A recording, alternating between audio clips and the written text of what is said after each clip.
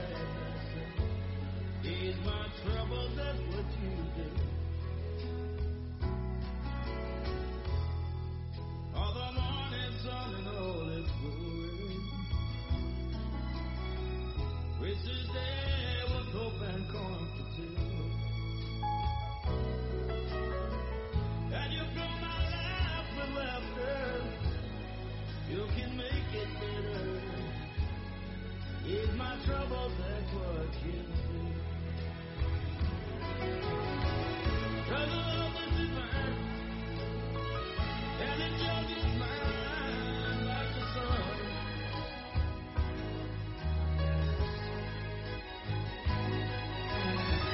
At the end of the day,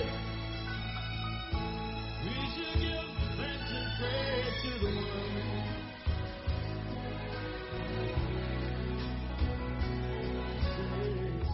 Have I told you lately that I love you? Have I told you there's no one above you? Fill my heart with gladness, take away my sadness, ease my troubles, that's what you do.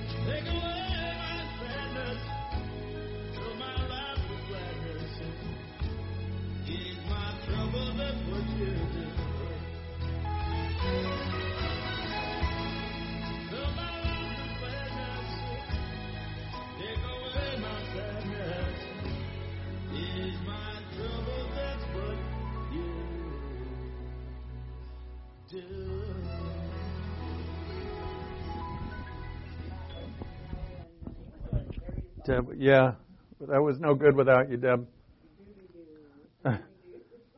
How's it? Does it sound good? That sounds pretty good, actually. Yeah. All right. Let's begin with prayer. Psalm 1. We're going to start in Psalm 1 and hopefully cover about half of Psalm 2 today. Let's begin with prayer as we do, and let's thank God for the time we have to learn His Word and to really rejoice. This message today is really about our King and His victory and sacrifice, and it really brings into focus, hopefully, for us, the reason why we live, and do we live in the knowledge of Him and with Him. And so we'll get to all of that. But before we do, let's pray. Let's thank God for this time. Let's thank God for His Son, our King, our Lord, our Victor, our husband. And with that, let's pray.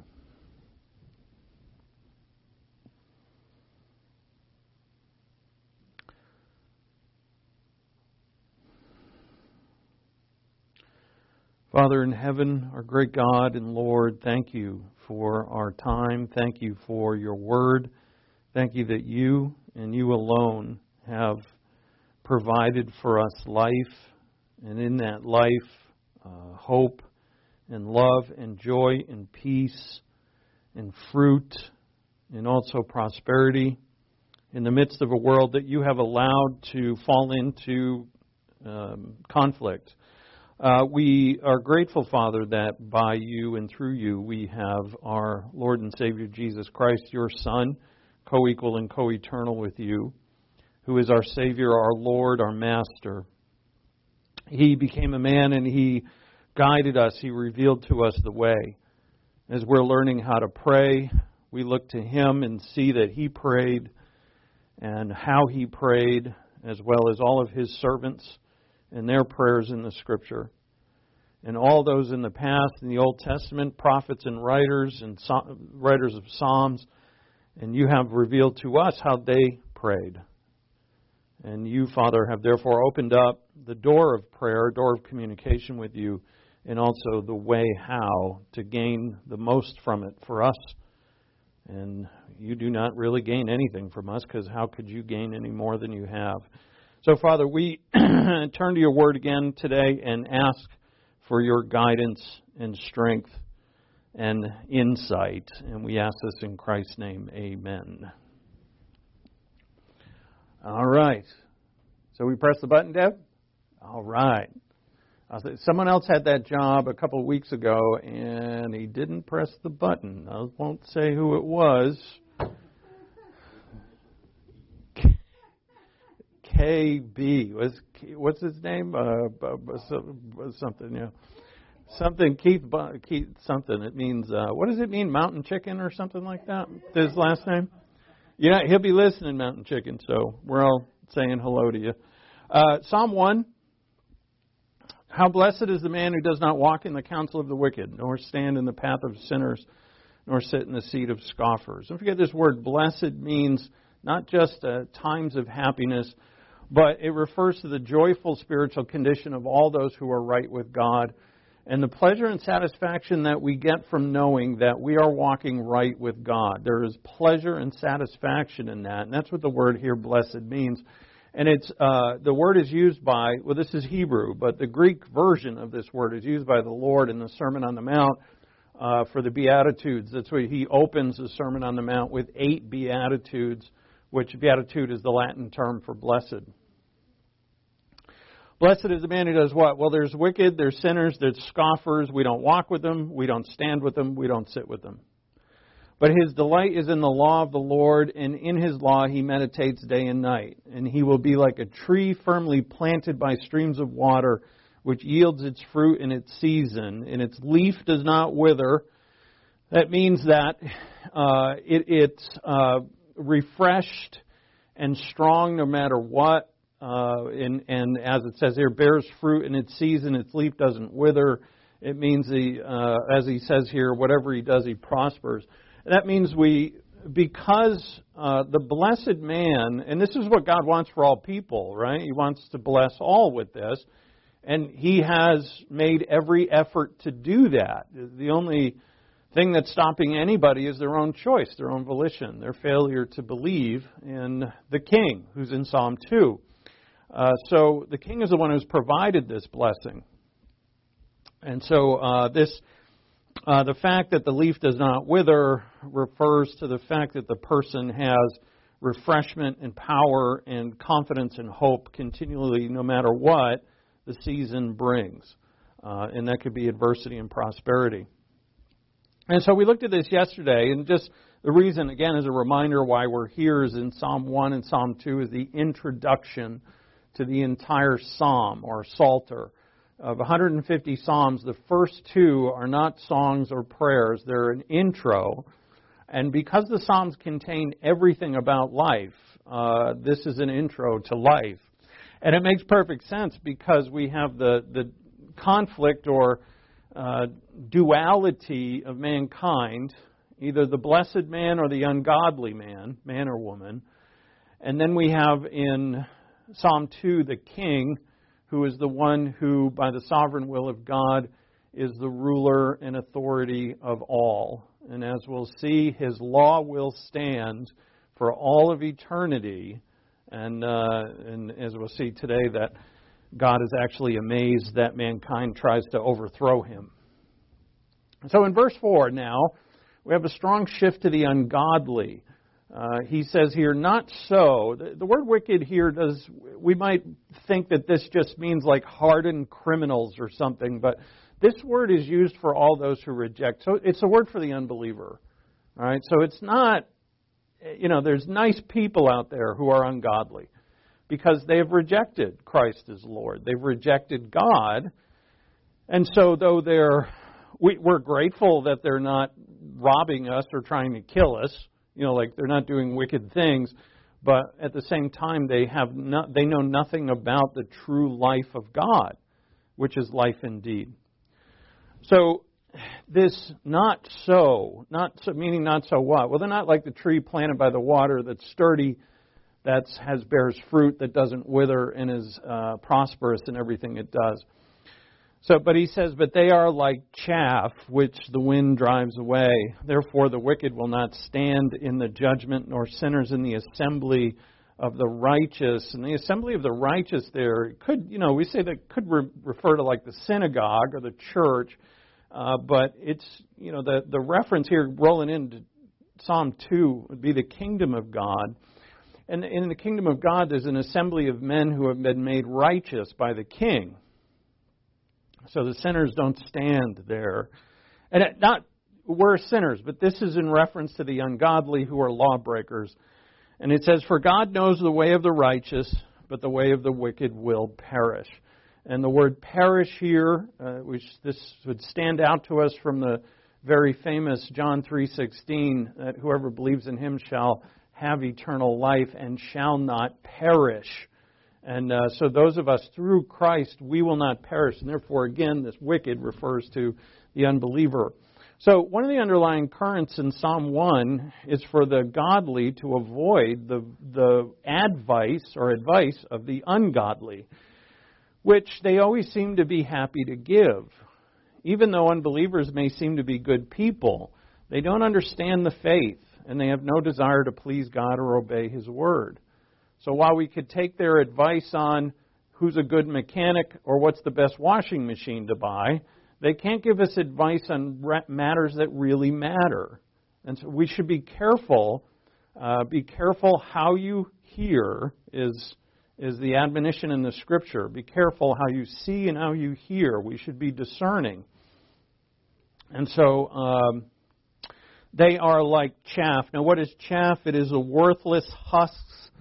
It's a hard word to say. Husks. The worthless husks that have been separated from the grain, they're easily taken away, and they will be taken away. The ungodly will be taken away. And this is, what I want to emphasize here is, for us, first and foremost, to be bold with the gospel when we need to be. Right? The ungodly, their lives are in the lurch of something very serious. And that is, they will be taken away and judged at the last judgment. As we saw here in Psalm 1, they will not stand in the judgment. In other words, they'll be cast out. And also, that we don't have to get all afraid and angry and bitter at the ungodly. There are many who are prospering. They seem to be getting away with it. There's a great psalm on this. It's Psalm 73. 73, where Asaph, the writer of the psalm, he writes about how closely he came to his feet slipping because he looked at the wicked and they were prospering and he wasn't, and he thought, am I suffering? Did I believe in God for no reason? Is my faith in vain because they're easy, comfortable lives and my life is hard? And then he comes to his senses and writes a beautiful psalm about it. So go to Matthew 13. We'll come back here to Psalm. The ungodly will be separated and eventually taken away. And so we'll first start with the parable of the wheat and the tares, not to do the whole parable, but to just look at the end piece of it. Matthew 13:30.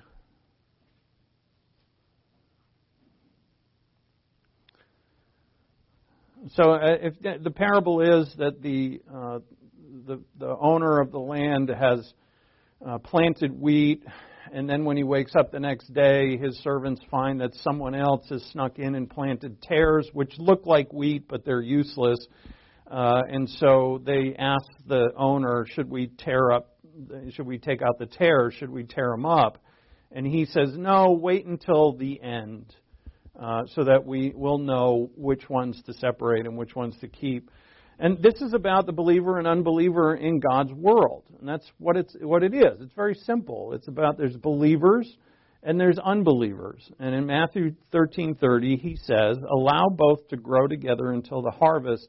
And in the time of the harvest, I will say to the reapers, first gather up the tares and bind them in bundles and burn them up, but gather the wheat into my barn. Now, for us who are the wheat, this is great news. But for the tares, these are the unbelievers out there. And the judgment upon them is nothing small. It's not slight. It's the lake of fire. And so our gospel message should not be timid. When we have the opportunity to speak to, don't be afraid of them. Don't care what they judge you on. It doesn't matter what they think.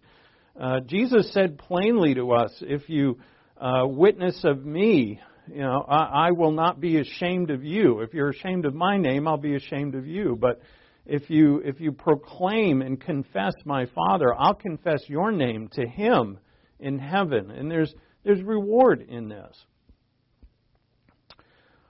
So separation of the ungodly, the unbeliever who are the chaff. Go back to Matthew 3 and look at verse 11. This is John the Baptist, Matthew 3:11, speaking of the Lord who is to come just right around the corner and start his ministry. Matthew 3:11, as for me, I baptize you with water for repentance, but he who is coming after me is mightier than I, and I am not fit to remove his sandals. He will baptize you with the Holy Spirit and fire.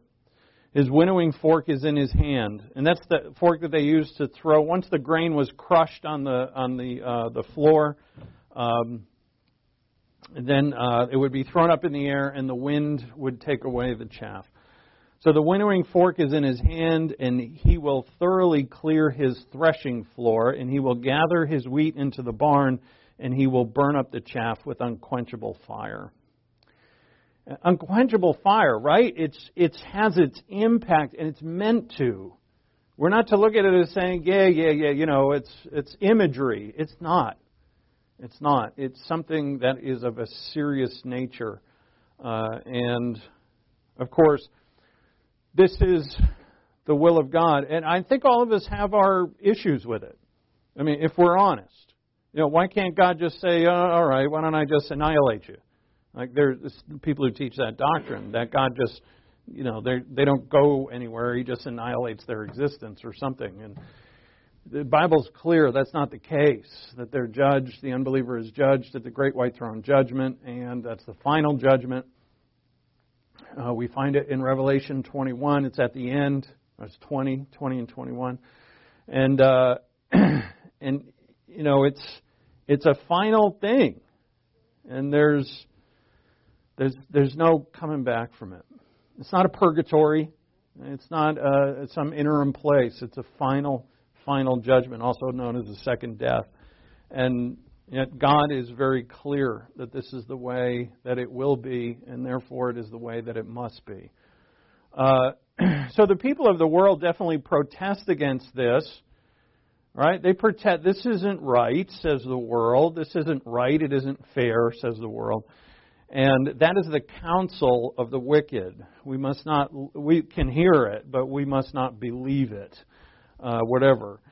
They demand that the church acknowledge that non-Christians can also produce good and valuable things. Now, unbelievers can do good things. Like I just finished my book on the Wright brothers, which I thought was fantastic. But the Wright brothers, who had a father who was a Christian, didn't seem that they became Christians. And they were actually pretty clear about that. So the fact that they could make a flying machine, awesome. It's not that we necessarily needed it. They were right after their flying machine, which was really put on the market around 1910, 1911. Just a few years later, we had World War I, where they were dropping bombs from them, and the Wright brothers they were heartbroken that their invention was being used in such mass destruction.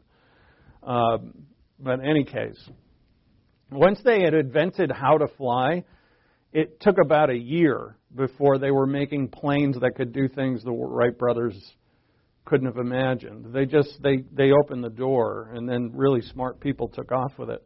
So they took off with it, you know. So anyway, can they do good things? Sure. But can they do valuable and important things that God would consider valuable and important? No. No unbeliever can. They can't understand the things of God.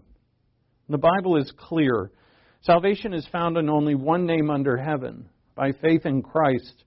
And all good works can only be done by faith in God and to the glory of God. And if they're not, they're worthless to the Creator. Worthless. Go back to Psalms. Go to Psalm 127.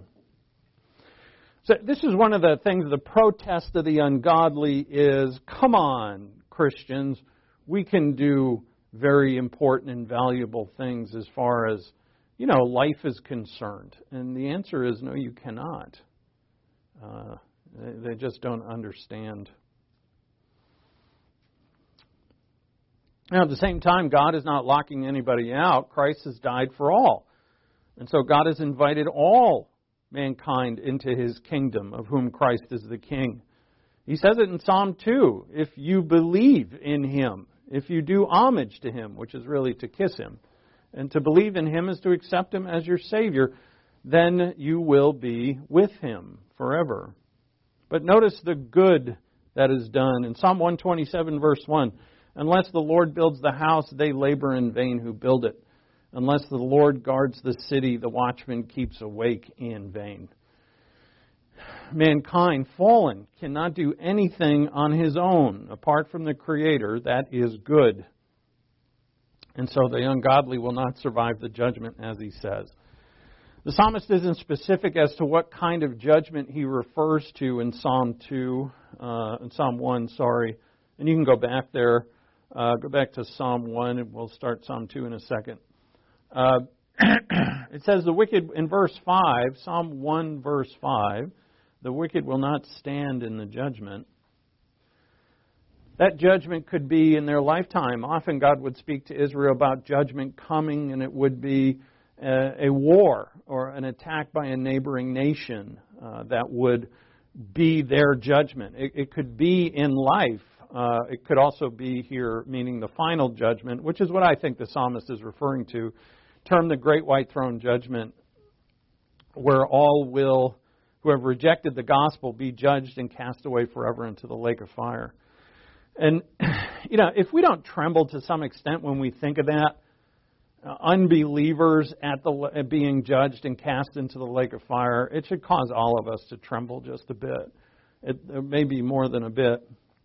This final act should be the reason enough to pray for your enemies, since our topic is prayer, to pray for your enemies and for all whom you know who are lost, to pray that we really are lights to the world, which is most strikingly shown, as the Lord said, and in His prayer in John 17, and as He said directly to the disciples, is that if you love one another, you will be my witnesses in this world. The most striking witness that we can show is our love for one another, our unity. But also we witness with our words. We must reveal the gospel. The gospel is a spoken message. But we also should pray. Pray for our enemies, as the Lord said. And pray that the gospel flies freely throughout the world. We know that God will seek all and save all who respond. And we know that He loves the world and will convict the whole world, as Jesus said in John 16. But shouldn't our understanding of what is at stake make us desire the same as He desires? It's not that someone's not going to get saved because you didn't witness to them. That couldn't be true, because then their salvation would depend upon you, and that would be ridiculous. But that God seeks to save. He is seeking to save the lost, and He's using us to do it.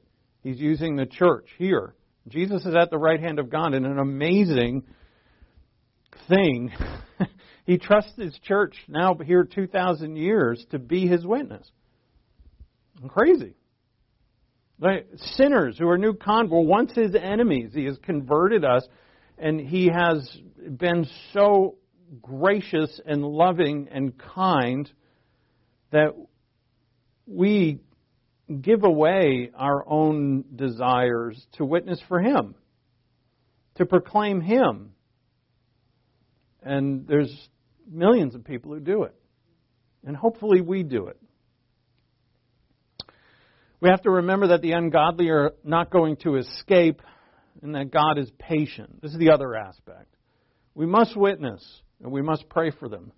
But we also must understand that when we're either reading the news or reading about history or whatever, that the wicked are not going to get away with a thing. So why are they seeming to get away with it now? God is patient. As He says in 2 Peter chapter 3, God wants all to come to repentance, and so He is forbearing and long-suffering. We must love them and pray for them and do good to them. But don't give your peace with God away because of the deeds of those who do not know God. Don't give your peace that you have with God, that you should have every day with Him. Don't give it away because of the deeds of those who don't know Him. Don't lose your joy with God because of anyone else's failure to reside in the joy of the fruit of the Spirit. That's their problem. And yes, their problem has been thrust upon you, but don't give your joy and your peace away that you have with God just because someone else doesn't get it. If you get it, hold on to it. Remember, this tree that stands by the stream, it bears fruit in its right season. And who bears that fruit? Those who delight in the Scriptures and meditate on them day and night. So, that type of person, the blessed one of Psalm 1, why should we live that way and why is it so important? Why is it so very important? Does God need us? I mean, right? He's in heaven. We're here on earth doing all the hard work. Yeah, right. It's not like that at all. We're very blessed to do the very light amount of work that we can do for God. He's doing all the heavy lifting. But why is it so important? And it's what we can see and the reason for why this life and we ourselves are so important is Psalm 2, the King. The Son of God took humanity upon Himself so that He could take our rulership away.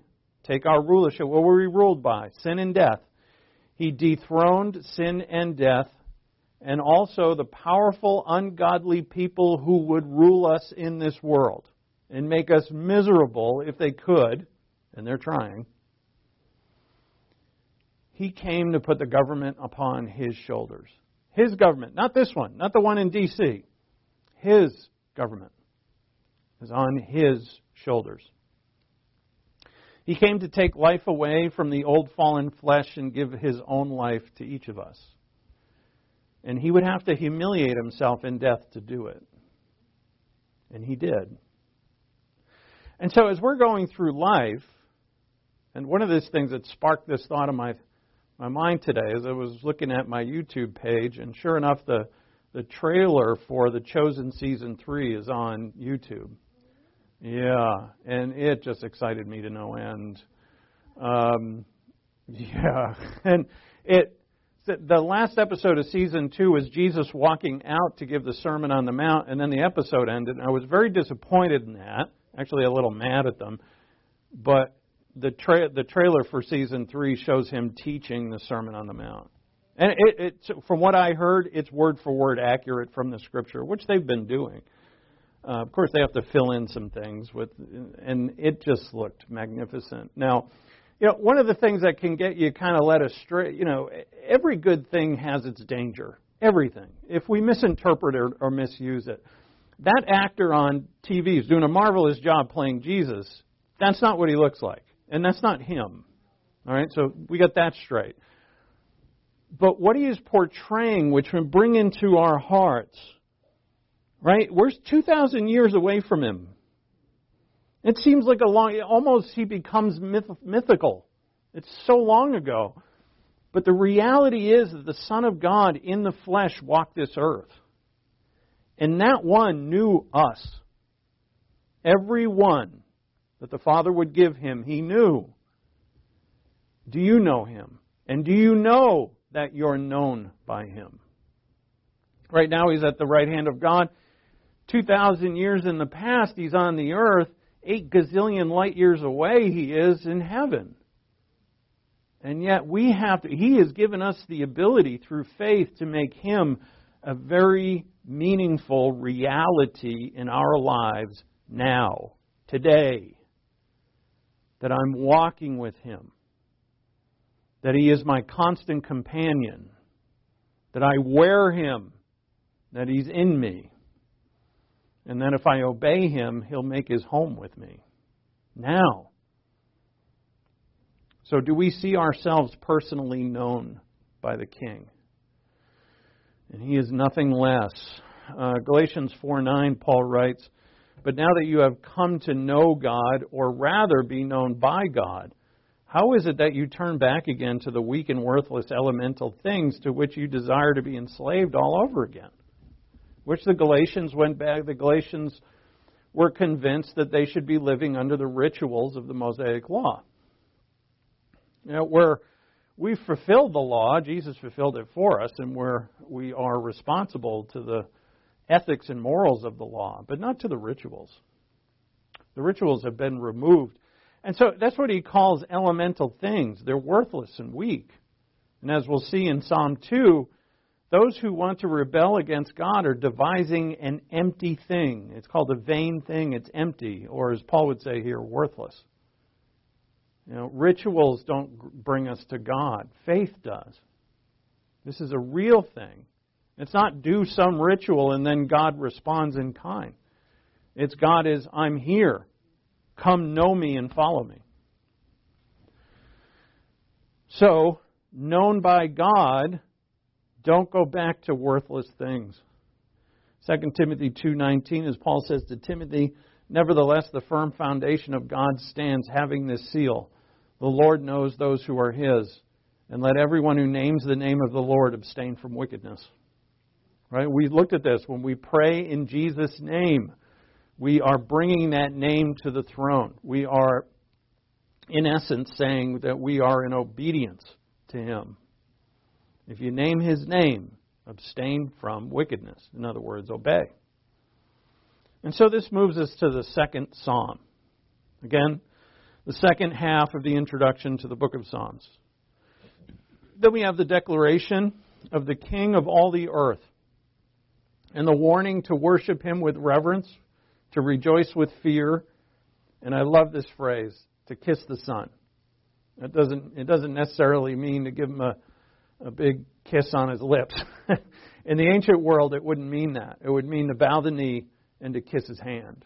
And that image portrays to us a love and adoration, which from both of which flow obedience. So Marcus Dodds, in his book, which is called The Prayer That Teaches to Pray, he writes a book on the Lord's Prayer. And he draws a contrast between the conquering king, our conquering king, Jesus Christ, and the other human conquerors who have all through history conquered people, and sometimes done good, sometimes done great evil. But even the human conquerors who have, you know, they've come into a place and maybe made it better. Maybe they've instilled a civilization, a greater technology, maybe more food, a longer lifespan. But they had to first beat them down, right? And then if they do good things, then they might do good things afterwards. But first they have to conquer by the sword. Did our King, Jesus Christ, conquer by the sword? No. How did he conquer? Here comes your king, says Zechariah in 9:9. On what? A big white steed with armor and a sword. No, he's on a donkey. He's trotting along on a donkey with not a weapon in sight. Marcus Dodds, quote, "The glory of our King is that he conquers for us for no other purpose than to raise us. That he seeks us not because the fame of our wealth and skill and power had excited his envy or ambition, but because the cry of the oppressed reached to heaven, and the sighing of the prisoner came before him, whose ear is delicate to catch the feeblest and most distant, and to understand the most confused desire of them that are in trouble, who say that there was none to govern us, but rulers who led us through tyranny and destruction. He saw that there was no man, and wondered that there was none to come between us and those who had us at their will. And therefore his arm brought salvation. He saw that by his government alone could we be rescued and raised, and he determined through his own humiliation to exalt us. He became one of us, that he might be our king. He clothed himself in our dust, that we might wear his royal robe. He lay in our grave, that we might sit on his throne. He founded our joy in the deep bitterness of his own soul, our kingdom in his own obedience and subjection. Has he not claimed to reign over us?" As he concludes the paragraph. And, what Dodds brings out here, I just adore this passage. That, he said, did he come because he saw a lot of good people that he could use? And other kings, when they conquer, why would they conquer a land? Because there's something there that they want. In our day and age, it might be oil or natural gas or precious metals that go into all of our little cell phones and stuff like that. But back in that day, it could be people. They had good slavery that you could take, or good trading routes, something like that. So you saw an asset and you wanted it. Did God come to the earth because he saw an asset here? Oh, God, no. What did he hear? The cry of the oppressed, the sighing of the prisoner. The confused people who are in trouble, who say there's no one to govern us, that we're under tyranny. And is there no man? And it's interesting, as Dodd says this, when Jesus returns at the second coming, he finds no one to help him, as he's the only one qualified to judge. There's none of us who are good, none who do good. All of us have gone astray. And so he brought salvation. He saw that only through him could we be set free. Only through his humiliation could he exalt us. And one of the lines here that I love, I think the most, is he lay in our grave. Right? That the grave, meaning death, final death, is for us. But he took it. He laid in our place. That tomb, he laid in our stead, of which he walked out of. So Dodds, after he says all of this, is, does he not have the claim to reign over us? By virtue of not just, well, he's God, but what has he done for us? Right? Does this not cause us to want to kiss the Son, to bow the knee and kiss the Son? All right, Psalm 2. Why are the nations in an uproar, and the peoples devising a vain thing?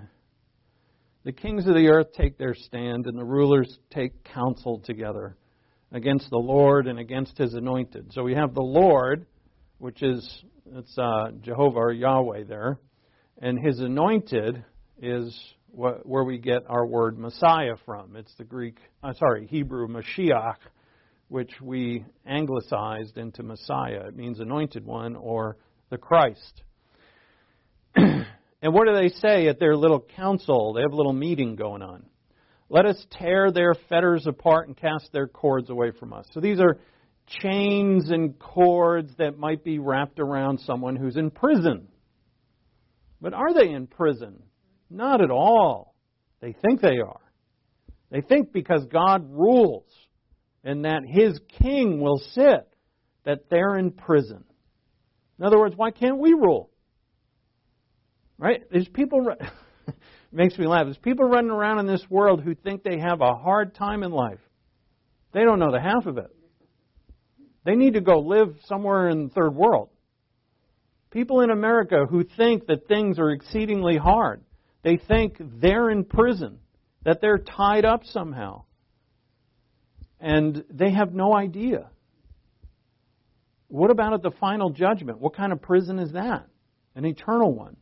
But even us as believers, we're not going there. We have an eternal life and an eternal destiny with God. But yet we can look at our own lives and say, wow, this is really a prison. Is it? We don't, and God has a way of opening our eyes to that, by the way. And it's called divine discipline, which He does to every son and daughter because He loves us. And then He wakes us up and say, wow, things could be a lot worse. And so what do I got to do? I got to be joyful. I've got to have hope. I've got to have peace in Him and Him alone, not my circumstances. Him, and soldier on. Endure. You can do this because your God is sovereign. So there's a decreer. God's a decreer. There's nothing happens in your life that God has not decreed. Nothing. So you could sit here and think about the things that you hate the worst about your life and say, thank you, God, for decreeing them. Now, I know it's easy to say thank you. It's another matter to actually be thankful. But, there's things in my life I'm not thankful for either. I mean, things that are in here, the sin nature of mine that I can't stand. But God has decreed it. He could have put you in another body. He could have made you at another time. Right? You're not made by your parents. You're made by God. He's the one who imputes the soul. He's the one who breathes the neshama, as in Hebrew, the life into the body. So, that little tirade was not about Psalm 2. I do have this in my notes coming up, and I just wanted to say, and I want to repeat it again, that look, if we're going to be witnesses to the world, right, it's our unity and love, which is our joy amongst one another, despite our circumstances, which makes us the light of the world.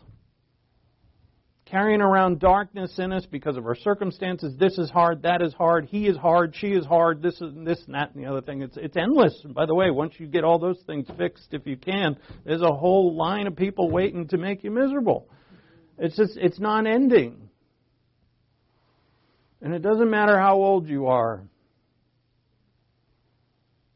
I say, well, I haven't done this so far. I say this out loud because this is what I was thinking of myself. So, I'm 56. I'm like, what? I got to start now? And God says, you bet. I don't care how old you are. You're an infant to me. Right? You have eternal life. 56 years is nothing. 80 years, 100 years is nothing to God. If you have to start now, and we all do at some level, and start. So notice these kings. They're ridiculous. And God says so. Verse 4, he who sits in the heavens laughs and scoffs at them. And it's not that God is uncaring. This is a way of saying that what you are doing is amazing to me.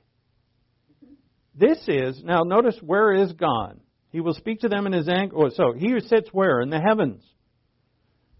Go back to verse 2. Where are the kings? On the earth. Who are the kings? Human, mortal. Who is the one, the Lord, who scoffs at them? Divine, deity. So we've got a human, a mortal on little planet Earth who is counseling together with other mortals on little planet Earth. That's their little meeting. And they're going to tear the ropes away. In other words, overthrow deity who is Lord of heaven. Yeah, and they got a real shot at that, right? But and this is why he scoffs at them. This is amazing. You honestly think that you can pull this off. But who of us can? Now look, for us as believers, we're not the unbelievers. So how does this apply to us? Because it must. This is the introduction to our Psalms that we've got to pray and sing and study. Who are we to rebel against God? We've got to get ourselves humble, very much so, in obedience and humble, and say, Lord, your will, not mine. And then rejoice in that. Lord, you have all things under control. And I'm sure you scoff and laugh at me at times when I think I'm going to somehow sneak around your sovereignty and your law. I must not. So he says he'll speak to them in his anger and terrify them in his fury. Notice how he's going to do this. There's two things. There's a chiasm there, which is a wonderful Hebrewism. It's a way of setting things up. You have speak, you have anger and fury, and speak and terrify. See that in verse 5? That's their parallelism. So speak in anger, terrify with fury. Those are saying the same thing, but it's repetitive so that it makes the case, it makes the point. God is going to speak to them in his anger and terrify them in his fury. And notice what he says. What's the terrifying thing? As for me, I have installed my king upon Zion, my holy mountain. That's it? That's the thing that terrifies them? And you bet. Because if the Lord sits on the throne, they can't. If the Lord sits on the throne, they have no hope of tearing these fetters and casting away these cords that are in verse 3. They have no hope of it. And this one who is perfectly holy and righteous is the one who is going to judge them. And that is terrifying.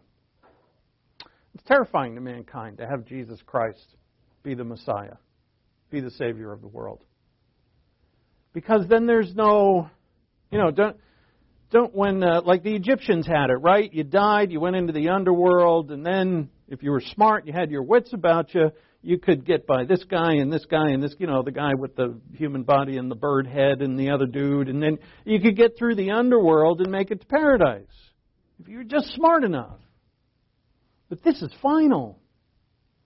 It's absolutely final. There is no other king. There is no other judgment. There is no other law. This is it. This is what we're all under. We can't fight against this. So what's the thing to do? Totally give in.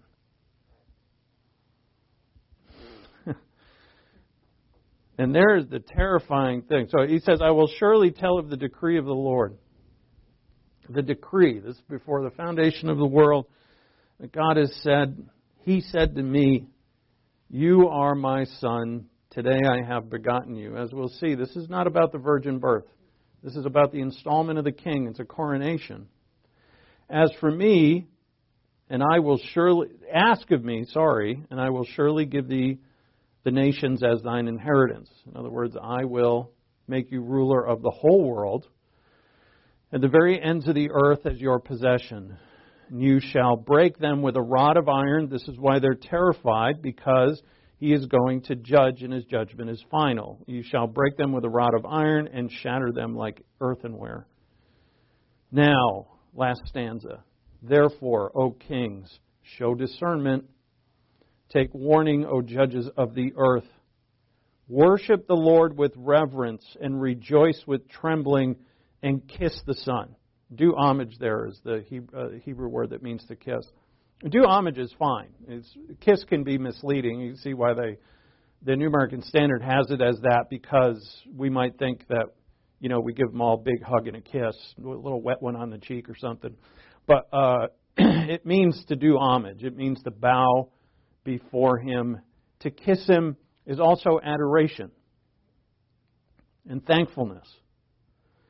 Lest he become angry and you perish in the way. Do homage to the Son, lest he become angry and you perish in the way. For his wrath may soon be kindled. Meaning, when is he coming back? Nobody knows.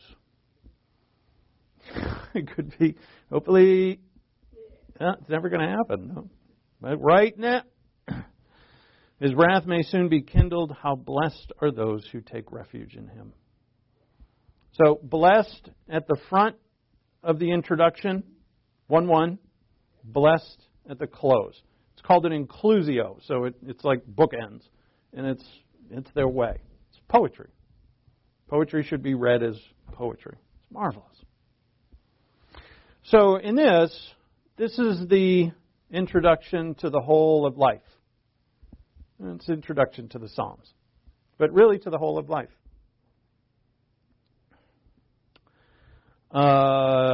So what I did want to do was go through it, because I want us to know these Psalms. I want us to know them well. They're short and sweet and packed with truth.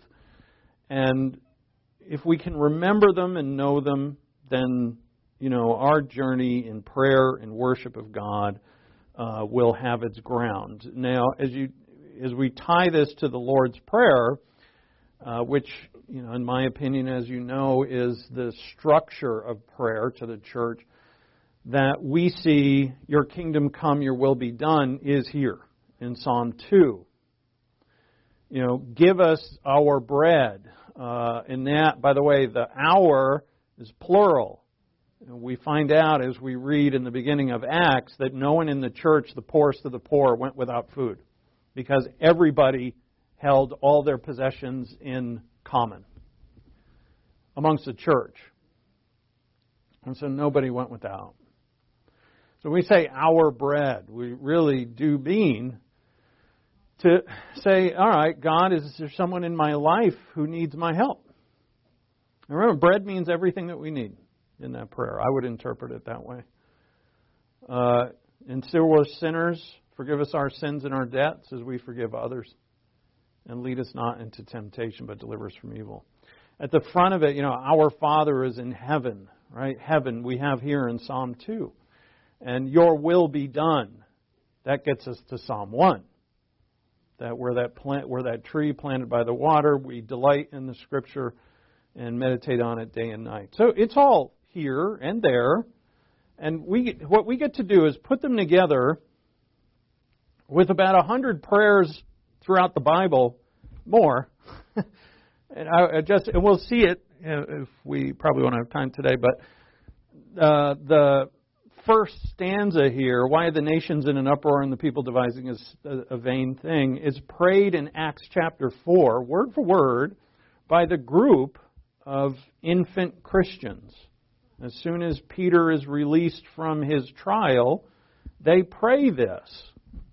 But they don't just say this, they put it in the midst of their own personal prayer.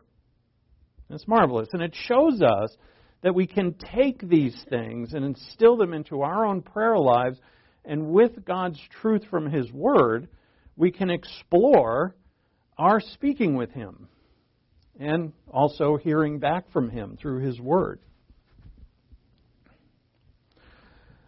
Now, getting back to the first part here, just a few minutes more of this. I think we could just close it here, but I got a few minutes. The rebels are here in the first stanza. And the rebels have always been and always will be. They're here now in planet Earth. Where they come from, nobody knows. I mean, we know where they come from, but we can't look at someone's birth and say, yeah, you're destined to be a rebel. All right, a rebel without a clue. A good upbringing, a bad upbringing, a good neighborhood, a bad neighborhood, rich, poor, educated, uneducated, certain DNA, lack of. There's no rhyme or reason to it. But what it is choices. If you have young people in your life, children in your life, your nephews, grandchildren, your own children, you fear for them in this. Right? And that's another thing that keeps me in prayer. There are these people. Now, in reference to Psalm 2, the king is in Zion, so we have to focus on Israel. And it turns out, I showed you this the other day, that Israel is completely surrounded by enemies. I already circled them in red. All right, so you've got, Lebanon up top, which is really the Phoenicians at their day.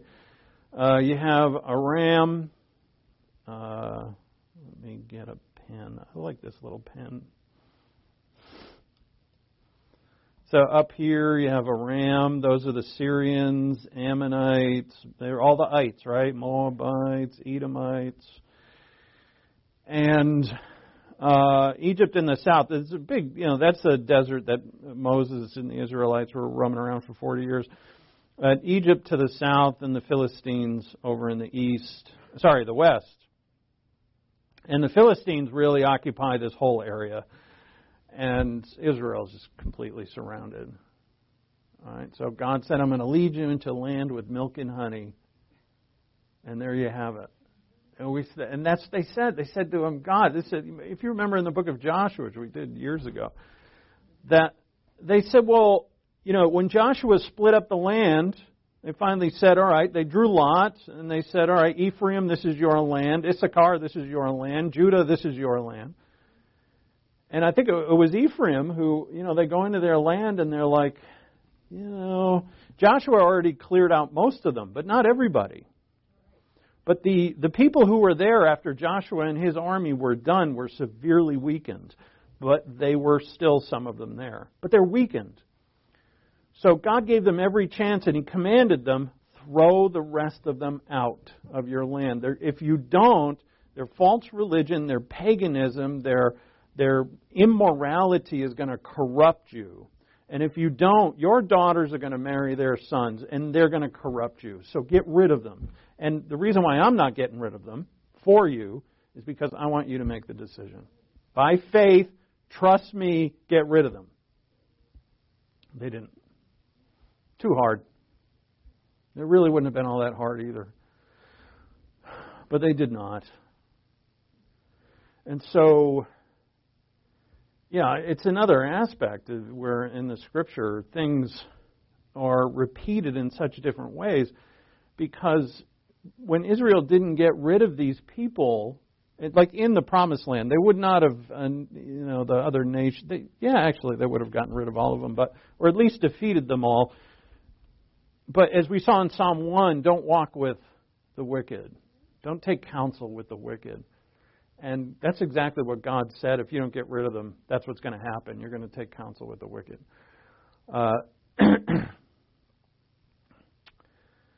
And so what is this picture, though, of? So we put you. I still have my thing here? Yeah. This is you. All right? And this is your life all around you. Oh, and you got all kinds of problems. All right, as Colonel Thiem would always say, Israel is a picture of the believer's soul.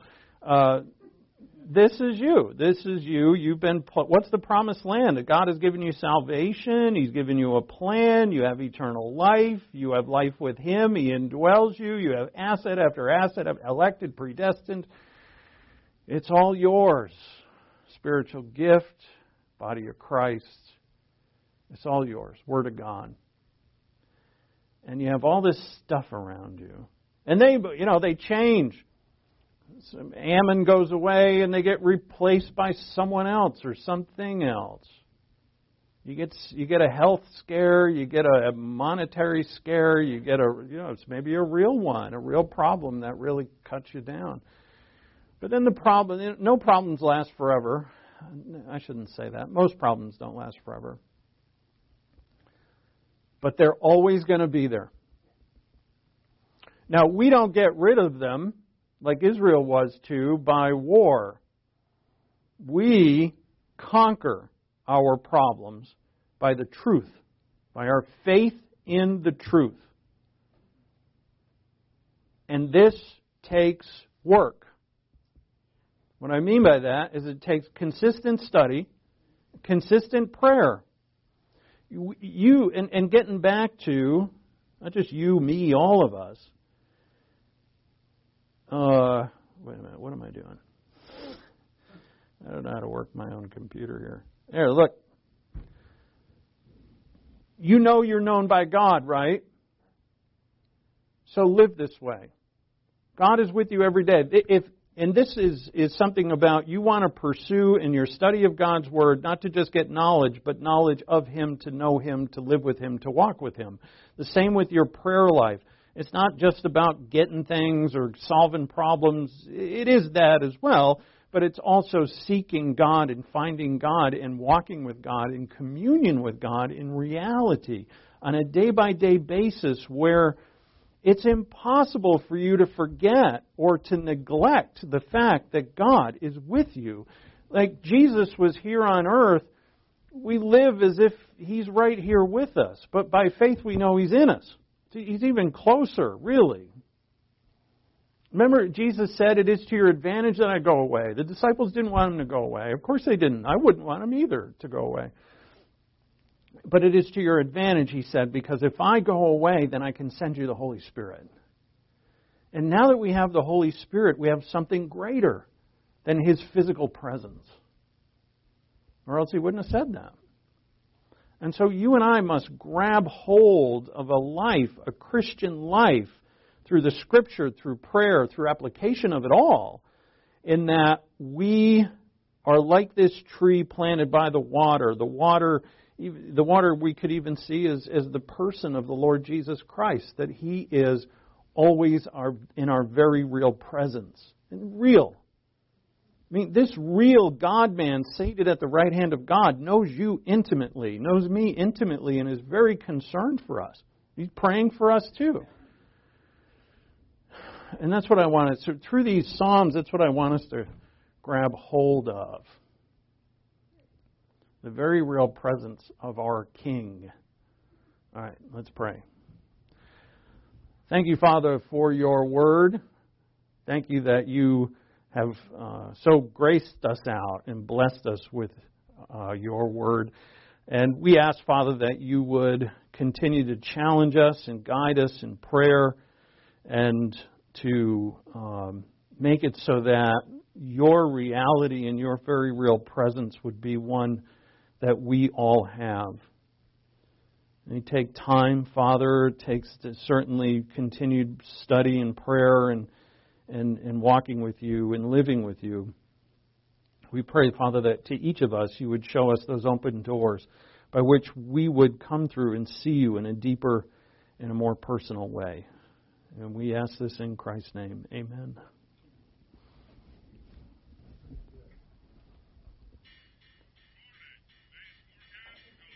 Nice.